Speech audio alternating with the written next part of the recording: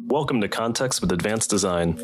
Context is a podcast space where laid-back conversations on design, life, and everything in between happen.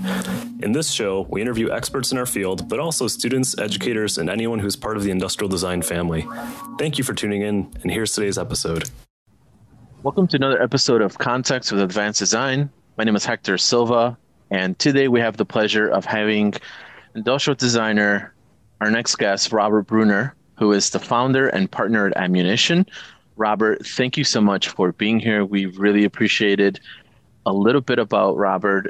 He founded the San Francisco-based design studio Ammunition in 2007 to communicate ideas through products, brands, and their surrounding experiences.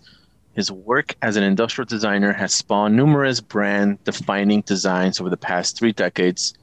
Prior to founding Ammunition, he was partner at Pentagram and led strategic brand consulting and industrial design programs for Fortune 500 companies.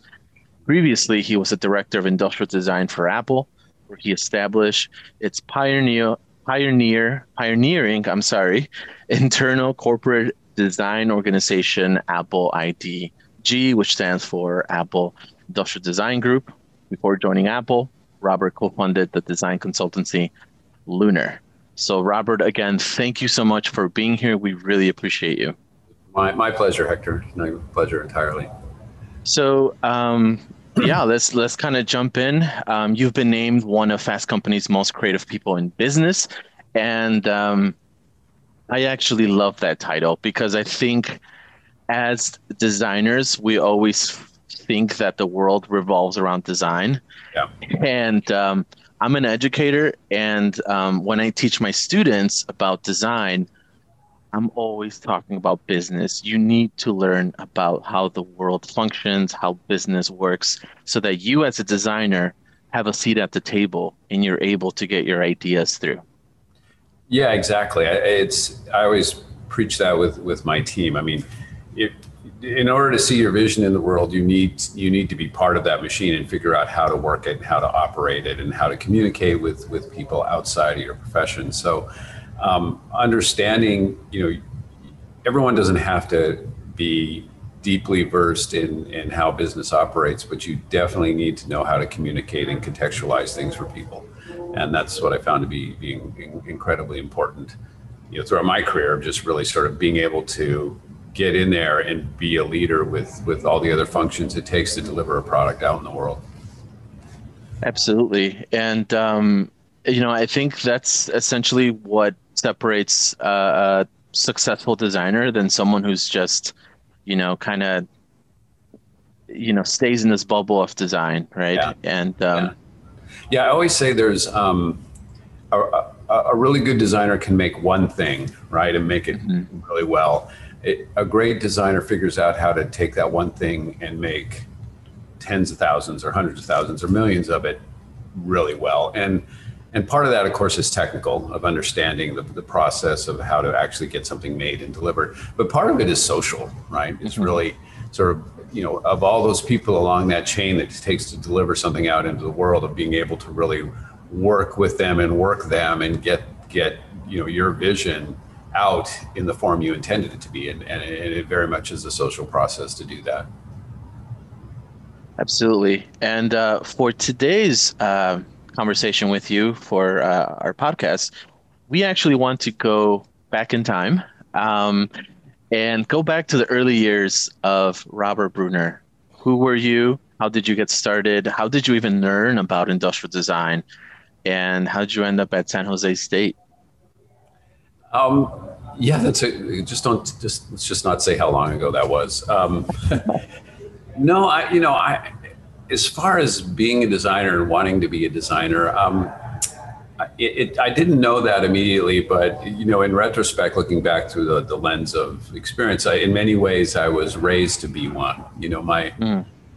My father was a mechanical engineer, a very, very successful and talented mechanical engineer. He invented much of the mechanical technology inside disk drives at IBM.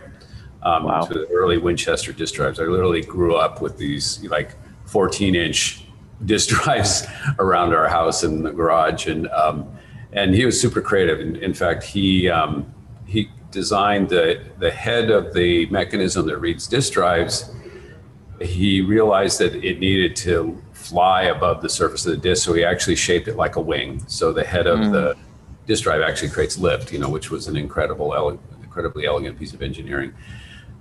And he was always doing something. My mom was an artist. She was a craftsperson. She was an entrepreneur. She started her own children's clothing store. And so, I mean, I won't say our house was like Eamesian, but at the same time, it was, everything was a project, right? I mean, even I would say the Christmas tree was a project. Every year it was different, right? It was, for my mother, it was a piece of performance art, and so I grew up in this environment of makers and creators. And, but then, when I was in high school, when I did fairly well in math and science, but I really excelled in art and all my shop classes. I mean, I really kicked ass in shop. But the high school counselors, they really didn't know about this thing called industrial design. And so they sort of said, you give decent grades in math and science, you're an engineer, right? But you should study engineering. So that's what I did. I thought I'd follow my father's footsteps. I spent about a year and a half studying engineering. I started out in civil engineering because I thought, building bridges would be really cool. And then I heard, all the money's in electrical engineering. So I thought, I'll change to electrical engineering. And then I just became really dissatisfied with it. I wasn't doing bad, but, it just didn't feel right. It just didn't feel like it was a rewarding experience for me. So I thought I'd rebel and against my dad, because he loved it that I was studying engineering, right? And I thought I would go over to the art department and follow my mom's footsteps, right? And I had this serendipitous thing. It was, I think about what if it hadn't happened. I walked in a certain building of the art department in the door, and there was a display case full of industrial design stuff, right?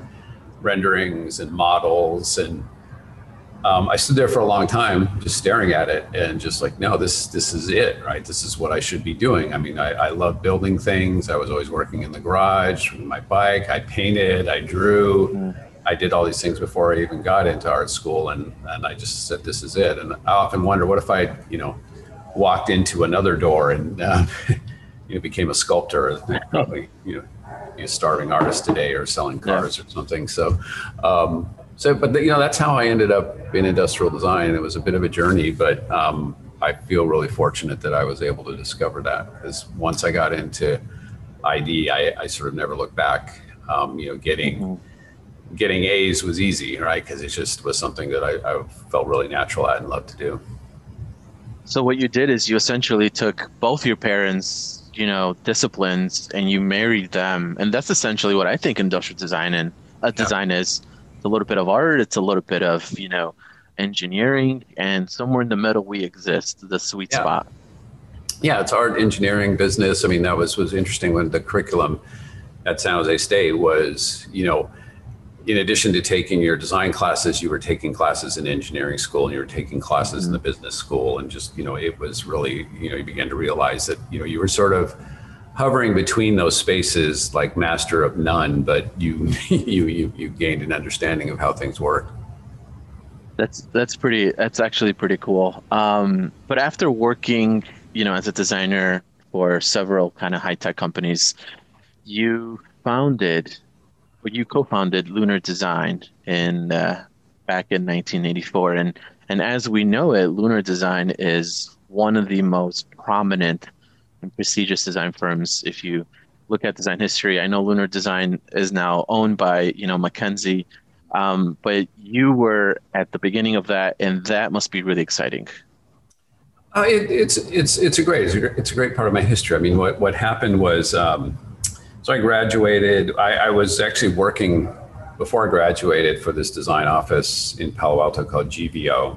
Mm-hmm. It was at the time one of the larger offices around, and that's where I met Gerard Furbishaw, who I actually lived with him for a while, and then Jeff Smith, and we were there. We weren't really happy with sort of the creative direction and the management style of the office, so we started talking about it. In the meantime, I was doing freelance work, and I called it Lunar Design because it was moonlighting, right? So that was I've always been very good at naming. So, I called my moonlighting business Lunar Design.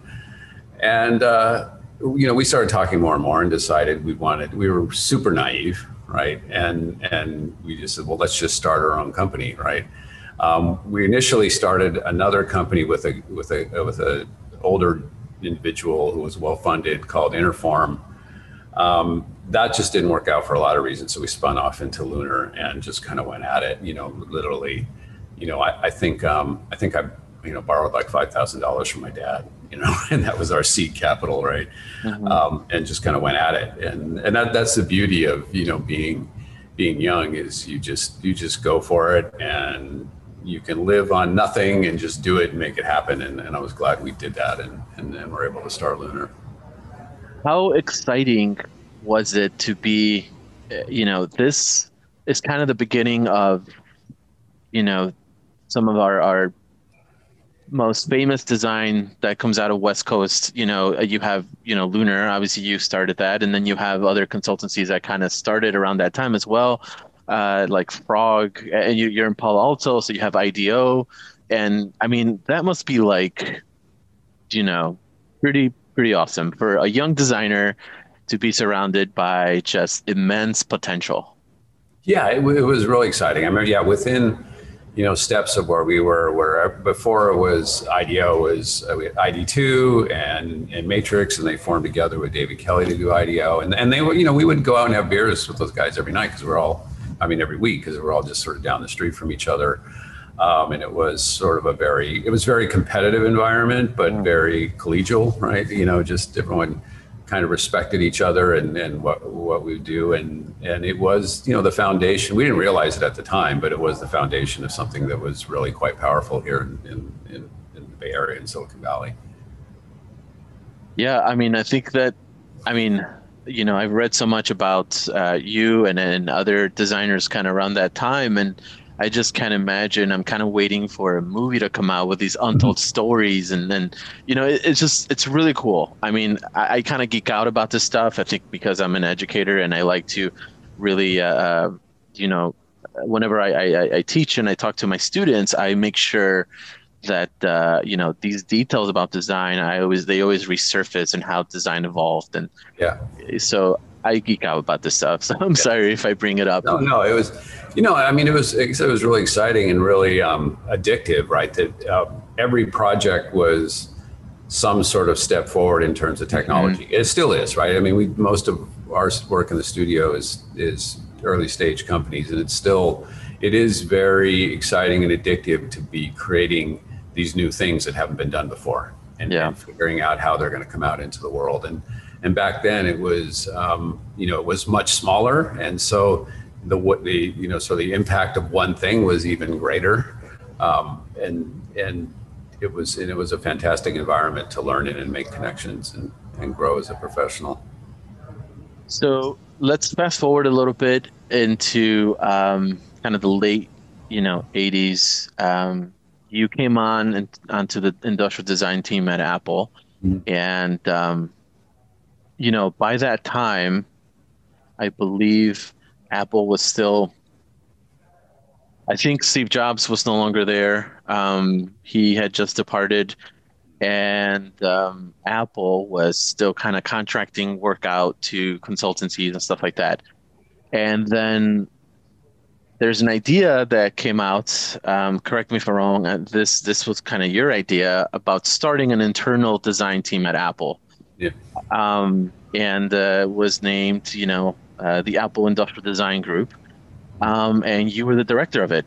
And again, just more history. Mm-hmm. And you came on and you were part of this amazing, history of Apple, but also history of industrial design. Like, how did that all come about? I mean, that must have been pretty interesting, because now you're dealing with a corporation. Yeah, no, it was a big change. When I was at Lunar, I started working with Apple through an associate we had, and it was interesting. It was at the end of the Frog design era, and they were very afraid of Frog and the contract they had, so they wouldn't call our work industrial design. We were actually, quote unquote, everything was engineering work, but we were really doing industrial design, and we were exploring a couple new programs that were different new platforms. New computing and communication platforms, and sort of doing design in support of that. So through that, and so as the Frog relationship ended, then we started working on some programs intended to market. Probably the most significant one was the Macintosh LC, which was like one of the, prior to the iMac, probably the highest volume computer ever made. And anyways, began to building a relationship, and then one day I get this call from a headhunter saying they were looking for a new director of the design team. And as you said, what was happening at that point is there was a variety of consultants working with Apple, including Lunar and a few others, under some sort of loose internal management, a very small group, sort of focused on managing those consultancies. And so I was approached, and at first I said no. I didn't really want to go somewhere and manage other people doing the creative things, because that's what I wanted to do. I didn't, want to be in that position. And so I said, no, I'm enjoying where I am. I'm going to stay here and continue to build on this. We've just sort of been going at this about 5 years. So they went away, and then came back a few months later and said, no, we really want you. What would it take for you to take this job? And I thought about it, and I said, well, look, I think Apple could support a world-class design team as much as any company in the world. So if you want to build that, then I'd be interested. And they said, okay, well, let's do that, right? And I learned this sort of lesson of, be sure to ask for what you want, but also be careful what you ask for. Right. And because it was a big undertaking, but it was funny. I remember thinking and telling someone that, I was young enough to make a big mistake. Right. So, I have time to recover if this blows up in my face and I fail. So why not? And so I did, left Lunar. Jeff and Gerard, at the time weren't happy about it, but they understood, and we remained friends. In fact, I continued to work with them for a while. And so I just went in and said, look, how are we going to create this design studio within this corporation, right? Which I always found to be one of the biggest challenges of, as I understood, corporate design is sort of how do you maintain creativity and in some ways insulate the team from all the demands of the corporation, right? And bring in really high level creative talent into that. And that was the big challenge. So I set off on trying to figure that out. So, you had just co-founded this Lunar, and then you came into Apple, and it's almost like you are, kind of in that entrepreneurial mindset of, okay, I got to do things. I got to hire people. I got to bring on talent. I got to go and scout for, building this, world-class design team. Find a studio in the campus, all that. Yeah, find a space. So you were acting as a director, and I'm assuming you were also working at the same time while you were doing all this simultaneously. So, what are some things that what are some obstacles that you hit kind of navigating through this corporate environment? Yeah, well, there were a lot, and sort of getting things done and getting permission. I learned something from somebody once, and it's a very famous saying, but it's true. It's like, don't ask for permission, ask for forgiveness, right? And so I would go at it with this almost naive attitude of, this is what I need, so I'm going to make it happen and figure that out. So like our space, right? I kind of found an empty building, kind of negotiated under a table some budget to do the design, kind of, made things, got all the pieces together, and then went to my management and said, hey, I've got this set up. I'm going to make this happen. Okay. And just kind of, tried to keep it really low key. And just, sort of keep, identifying the problems or the challenges and keep knocking them off and figuring it out, and I remember one of the initial challenges was, attracting talent and getting people to believe that even though it was a corporate job, it was going to be a highly creative job, right? Because I think at that time, there weren't many really creative internal design studios in large corporations. And so I ran a series of ads on the back of ID magazine in which we did the wacky prototype concepts, did some amazing photography, and just did these full page images. So we really was sort of following in what Esslinger used to do, or Frog, and just started to set this idea out there that, no, there's something really interesting going on here. And it worked, and it managed to start to create some energy around the fact that working at Apple, could be a really great career move for people that were interested in doing exciting design. Did you attract any talented designers? Oh yeah, no, I mean, look at, well, of course, Johnny was one of them, right? And Danny Julius. I mean, there's a whole list of a lot of the guys, are still there or were still there until recently, that we brought into the team. And it took work, but I think I was focused on keeping the standards high and structured the team in a way so we had a group. Part of it was the creative studio, and part of it were a group of managers who ran the relationships with the different divisions. So my goal was to, again, try and maintain the time and energy around creation as opposed to communication and dealing with constant inputs, right? So we set up structure, hired people, and it took a few years to get it working, but it did, and I think it actually worked out pretty well. So I mean, I think now we're pretty used to having a lot of these companies have internal design teams, and the work is amazing. But back then it wasn't like that. It was actually kind of unusual to have internal design teams. You had these companies that would hire out consultancies, and a lot of consultancies were being fed this work, and that's how that's how business works.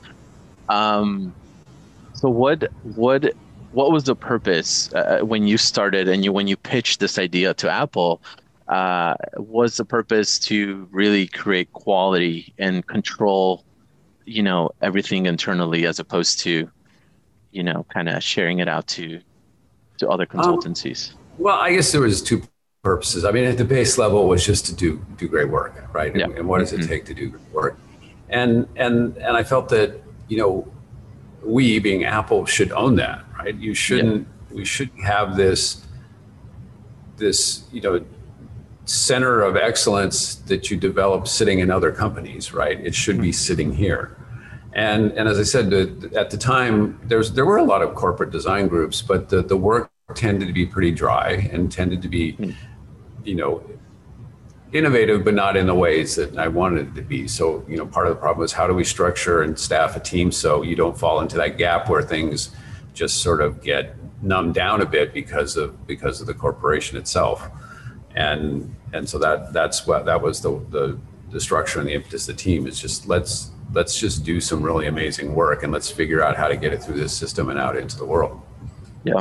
Now, you brought up Johnny Ive, and I think that was probably a designer that we had to talk about, because there is no Johnny Ive without Robert Brunner. But according to you, I think it was an article that I wrote. You claim that while at Apple, you hired Johnny Ive 3 times, and that is confirmed because I've read his book, and he talks about how he was a Tangerine, and then he contracted, and then he came back, etc. But I would love to know, what did Johnny Ive said? What did he say in his interview with you, or any conversation with you, that really made you hire him the first time? Well, it was, I didn't hire him 3 times. I tried 3 times, right? Okay. So, I met Johnny when I was at Lunar.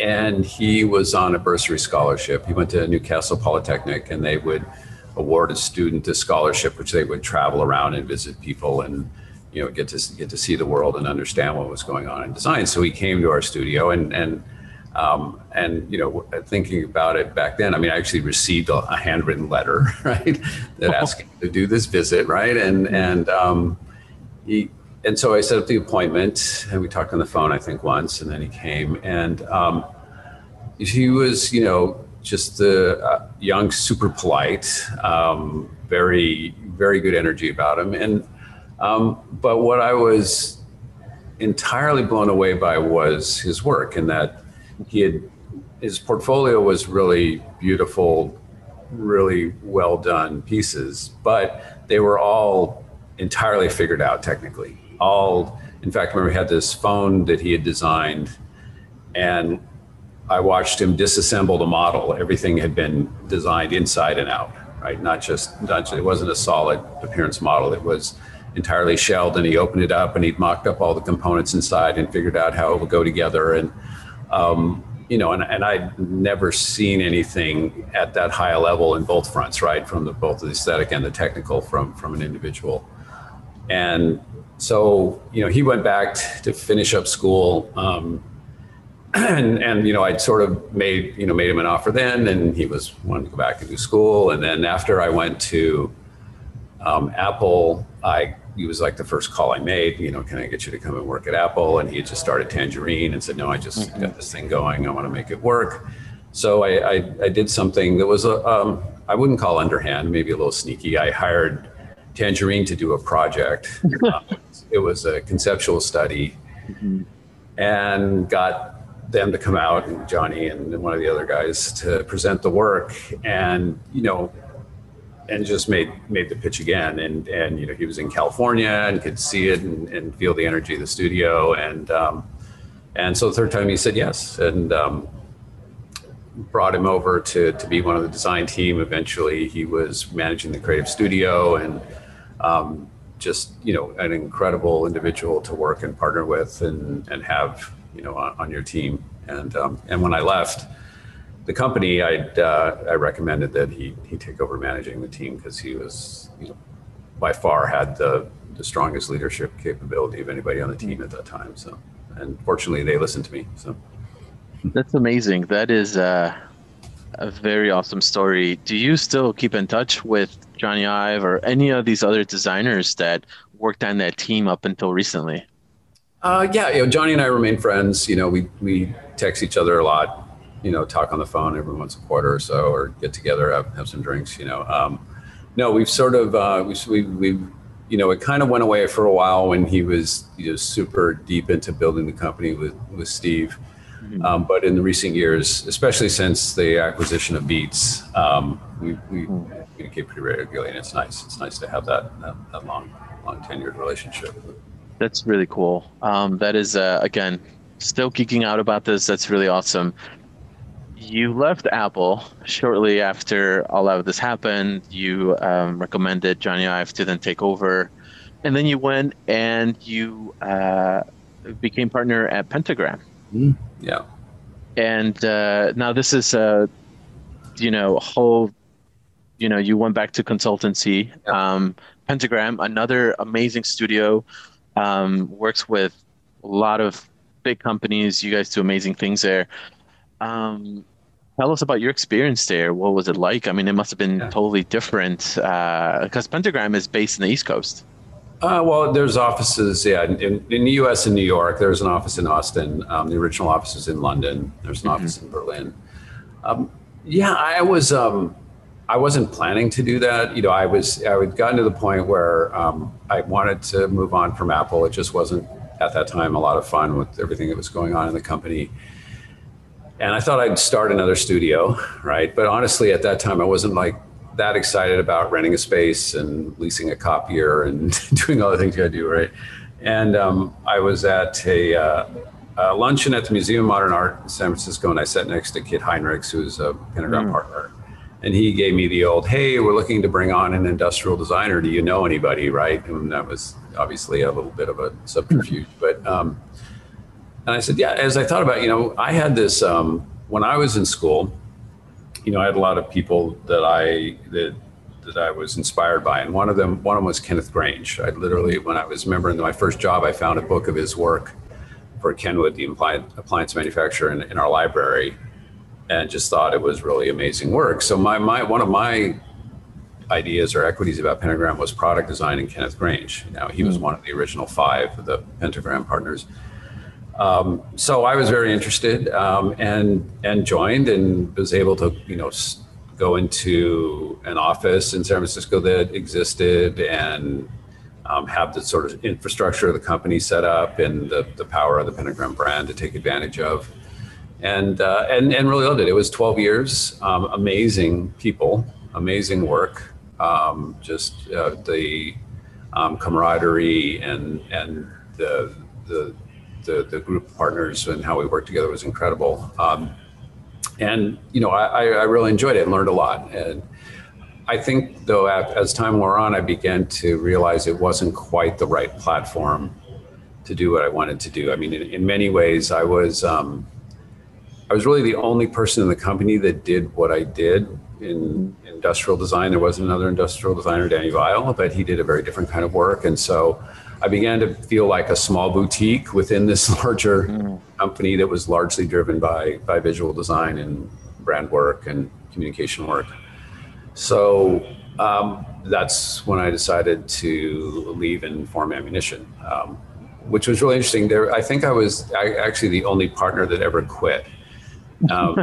Everybody, the only other way you left the company was you either were fired or died. And so I was like the first living person to walk out the door and quit. But it was good. Everyone understood, and it was amicable. And I literally took my team from Pentagram, and the next day we were Ammunition. Because all my clients were industrial design clients. There was no one that could take over the work. Right. My employees were industrial designers. There was nowhere else to go in the office, so it was all became very clean, and everyone was pretty supportive. It's a good organic transition there. That's amazing. And you've been doing Ammunition, for 13, 14 years now, and that must be really exciting. I always. I know Ammunition as a student, but also as a professional, as an educator. I visited Ammunition, our organization, Advanced Design, had an event there last year prior to COVID.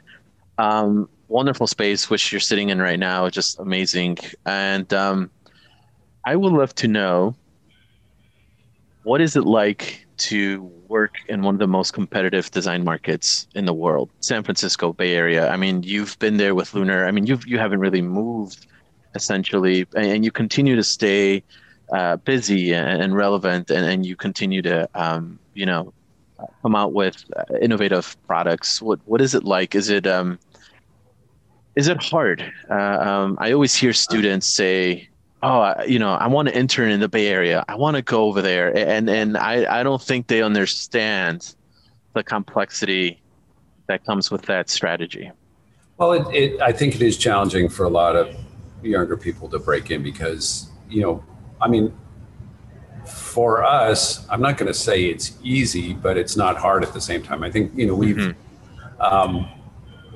we have a very, I think, acute understanding of what makes this work. And oftentimes we'll say we're not in the design business, we're in the talent business, right? And bringing on and developing talent is just key to what we do, right? And it's always, and I always, it always reverts back to the work. My business partner, Matt Rollinson, has this great statement that, about values is that, you should do what you believe is right, even if you're punished for it, right? And that's kind of the way we feel about doing really good work. It's just always keeping the emphasis on that. And then what's supporting that is the talent that we bring on and train. And so, we market ourselves, in our own way, and we develop business relationships. But, again, we feel like if we continually do good work that matters and is commercially successful, we'll continue to do well. And that's always been the way the office has survived and grown, is just by continually focusing on that. There's so many things to do in running a business and running a consulting business, and it's sometimes really easy to just get away from things that make you powerful, which ultimately is the quality of the output what you do. Yeah, and while you were at Ammunition, you also worked on the Beats brand, which kind of started with, Yeah. Dr. Dre and other people involved. And it's really funny how kind of full circle is you were a part of the very instrumental in starting the internal team at Apple, and then you collaborated with Dr. Dre on Beats, and then Beats was then sold to Apple, later on. So I just think that that's a pretty funny kind of, it's just funny Yeah. how things work. Yeah, there's two things in that are interesting. One was the very first meeting we had with Dre. He made this statement, which literally I wrote down and we put on the box, which was, people aren't hearing my music, right? And what he meant was, I spend all this time crafting a song, and it goes out into the world. And then he said this, and then people listen to it through crappy white earbuds, right? Mm-hmm. And then fast forward, the crappy white earbud company ends up buying them. The other one was shortly after the acquisitions, I got a call from Johnny, and he made that comment, that, well, this is an ironic full circle event, right? It just sort of comes around. And even though I was not really working for Johnny once Beats was acquired, there was that sort of hierarchy of the Apple ID studio and the work that we were doing. So It's just really funny how things work, like you said, and you just never know. We live in such a, especially industrial design, such a small community, and you just never know how things will work out, who will overlap with who. But I think that's really interesting. One question that I have for you is, you've had you worked on a lot of things. You have a long career. What is the one, if you had one wish on a project that you can do over again, what would that project be? Oh God, that's a long list. That's the thing about, I think if you're any good, you're never satisfied with the thing that you did. Probably, it was funny because I was just talking to someone about this. It would probably be the first Amazon Kindle. And that design, I love that design, but we pushed very hard on it, and the entire team really wanted to make a statement with the product. And so it was this very different, asymmetric, angular sort of tablet that I think in retrospect was probably too much of a statement, right? In some ways, it took away from the power of the fact that this was the first Amazon ebook, right? So that would be one that if I would go back, I might dial down the level of design that we put into it. I mean, and there's other ones, that you look at and you think, I missed an opportunity there. Again, it's super common, right? After something's done, I like a lot of creative people mainly see the flaws, right? Yeah. And you want to go back and correct them. Yeah, no, that's a good answer. I like that answer. I think as a designer, you're never like, okay, well, this project is done, it's over. Like, I'm happy with it. And I don't think I've ever heard a designer. All these interviews I've done, I think designers are always itching to iterate on something, and even if it is in its final, phase, it really never is in our eyes. Yeah. Yeah, I think again, there's always stuff you want to make better. I think the bigger ones is when you realized you were going down a path based on what you knew, and then you figure out after it's done that maybe that was the wrong path. Those are the ones where you kind of go, I wish I could go back in time and make a different turn, right? Yeah. And fortunately for me, those are kind of rare, but that it does happen. Yeah. So I have a question because you're actually very active on social media, which is pretty cool. And that's how, we, kind of communicated at first. Why is it that designers and students nowadays, because I feel like we're spoiled. I think, correct me if I'm wrong, I think that this next generation of designers are pretty spoiled. We have information immediately. We get to see images and designs and renders, and I mean, social media is full of renderings. And as an educator, it's really hard to educate students to tell them like, that's just noise. I need you to focus on this. If you're going to succeed in design, you can't be consumed by social media because that's just ideas, right? Yes. But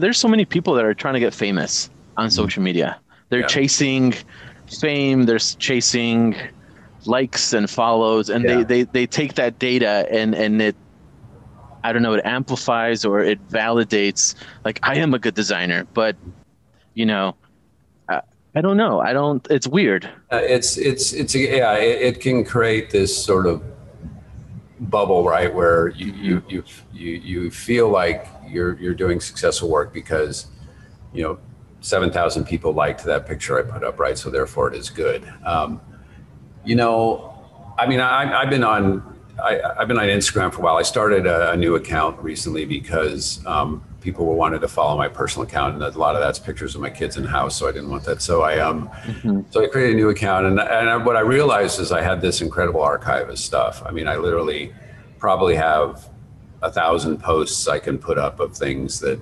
may not have seen the day, or so I just started doing that. Not necessarily intending to create followers, just because I enjoy it. I like going back and looking at things and finding the things that were really cool and putting them out there. But, to your point, I think that,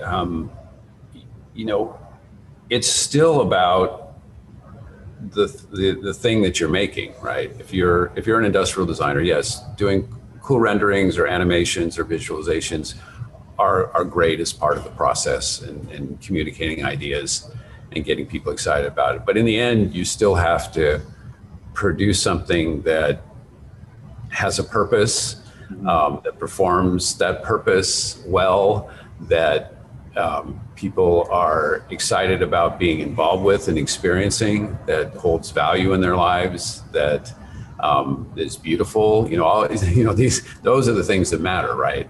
All the other artifacts are just a part of getting there. So and it's something that remains the same as the day I started my career a long time ago. I won't say how long. You're right. It can be a bit of an illusion, right? And like I was saying before, the part of the skill is crafting the thing, but part of the skill is making it happen, right?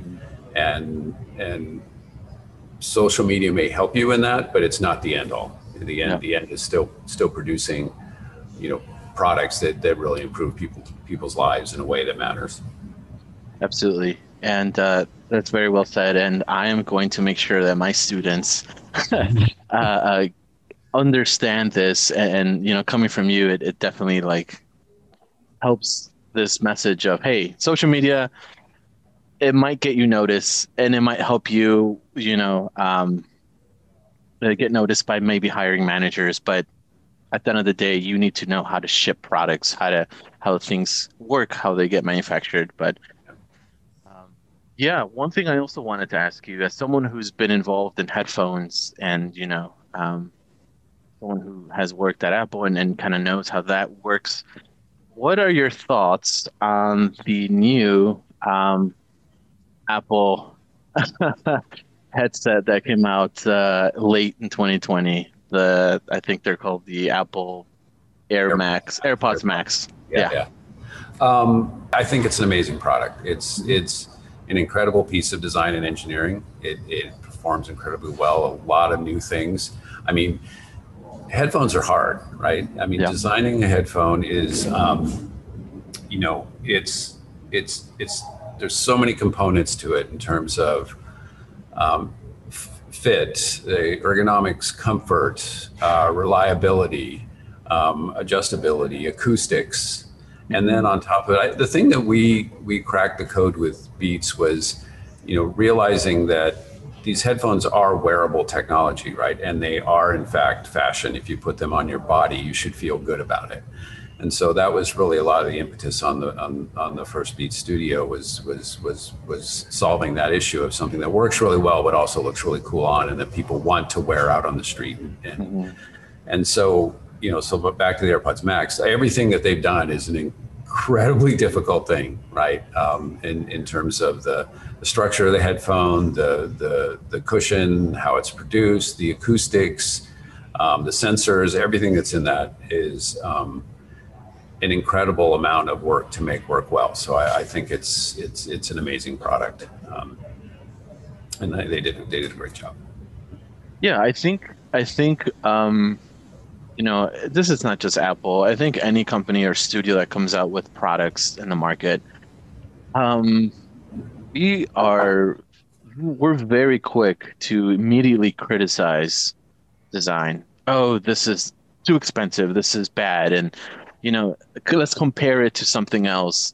It might be our human flaw that we just dislike everything and we judge everything. And I think we forget that there's actual people and years and money involved, and there's people from different disciplines who have worked on this and other products, that exist. I mean, I think we forget that there's actual ideas behind it and compromises and obstacles, and it's just really funny that you on YouTube and everyone's trying to be a YouTube star by criticizing everything. And I think there's one YouTube star that he's built his whole YouTube empire by just saying the negative things about every product that has ever existed. Yeah, I mean, it's human nature. I mean, I always said that it's a lot easier for people to talk about what's wrong with something than what's right. Mm-hmm. But I think the thing that really bothers me is the snarkiness, right? It's one thing to be critical; it's another thing to be downright snarky and insulting about things, which I just turn it off, right? I mean, if I get someone making a comment on any of my stuff that is just that way, I just shut them down. It's like, I don't need it, so you're not going to be my follower of mine anymore. Yeah. But it is a human thing, but it does happen. But I think over time, I mean, I used to remember early in my career when one of my designs got criticized, it really upset me, right? I would just think about it for days and days. Not so much anymore. Everybody has an opinion. Everyone's welcome to their opinion. As long as I feel good about what I've done and I think it's right, then it's fine. I think the other thing that's always challenging is that most people don't know what went into something and the decisions that you had to make and the compromises you had to make, for example, to get it out at a price that people will be willing to pay for it, right? So that's hard, but in the end, it doesn't matter, right? I always say that in our internal meetings when we're debating about an internal reason we can't do that. I always say, well, the customer doesn't give a shit. They they just want a good experience and good value for their money. They won't understand that we had this operational issue that wouldn't allow us to make a better product.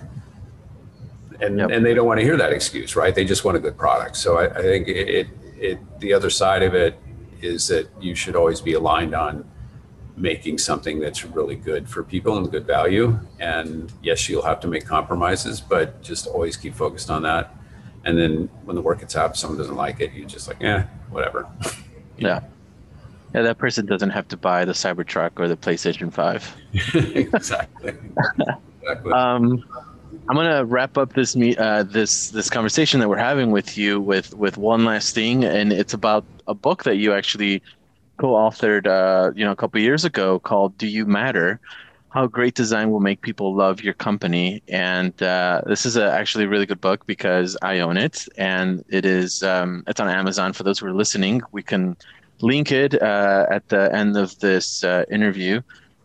But I would love to hear a little bit about that book. And I also want to ask you, are you ever, or are you considering ever kind of making another book, maybe about these really cool stories and these little moments of your early kind of upbringing in design and how everything happened, kind of the story of Robert Brunner. And, I think that's really cool to read. Well, that's really kind of you to say. I don't know if anyone else would be interested in that book. Although, and the story's not over yet. So maybe when I feel like it's over and there's something to tell, I'll do that. Do You Matter was really interesting. It kind of, I met this guy named Stuart Emery who co-wrote the book with me, and he had worked on a couple books in the Built to Last series. And, he became interested in design, and we had a few conversations, and he said, there's a book here. And what we wanted to do was create a book, not for designers, although designers seem to like it, but it's really for someone in the business world that needs an understanding of how design works and why it's important.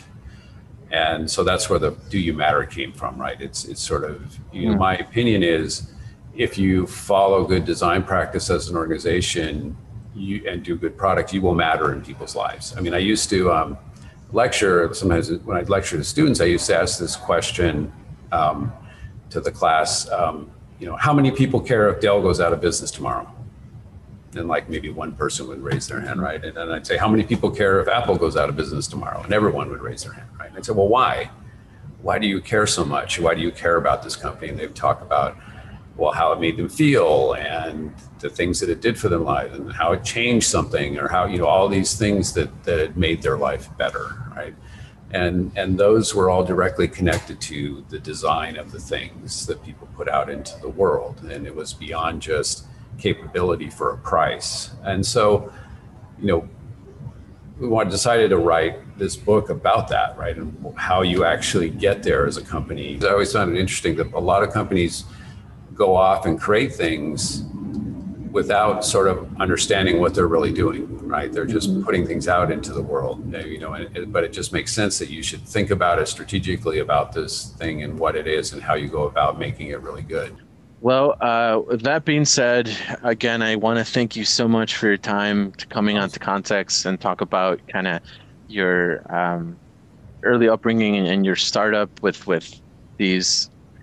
Again, this is just me geeking out, but I think these are like really important moments in design history that we will be talking about for a really long time, because these are giants that you've worked with. The work that you've done has been amazing and has impacted how we function in our community and as human beings. So thank you so much for being at the forefront of so many innovations that I think a lot of us don't even know that we've used some of your designs. So it's pretty cool to be here talking to you about design and about design history. Well, thank you. No, actually, I appreciate the opportunity and really happy to do it. And for those who are listening, thank you so much. And we will catch you at our next episode. Thank you for joining us today. Let's continue this conversation on our social media platforms. We're on Facebook, Instagram, LinkedIn, and Discord. You can find us at Context with Advanced Design on Apple, Spotify, and Google Podcasts. Context is produced by Advanced Design with editing and production by Betuel Benitez and music by Shide from Pixabay.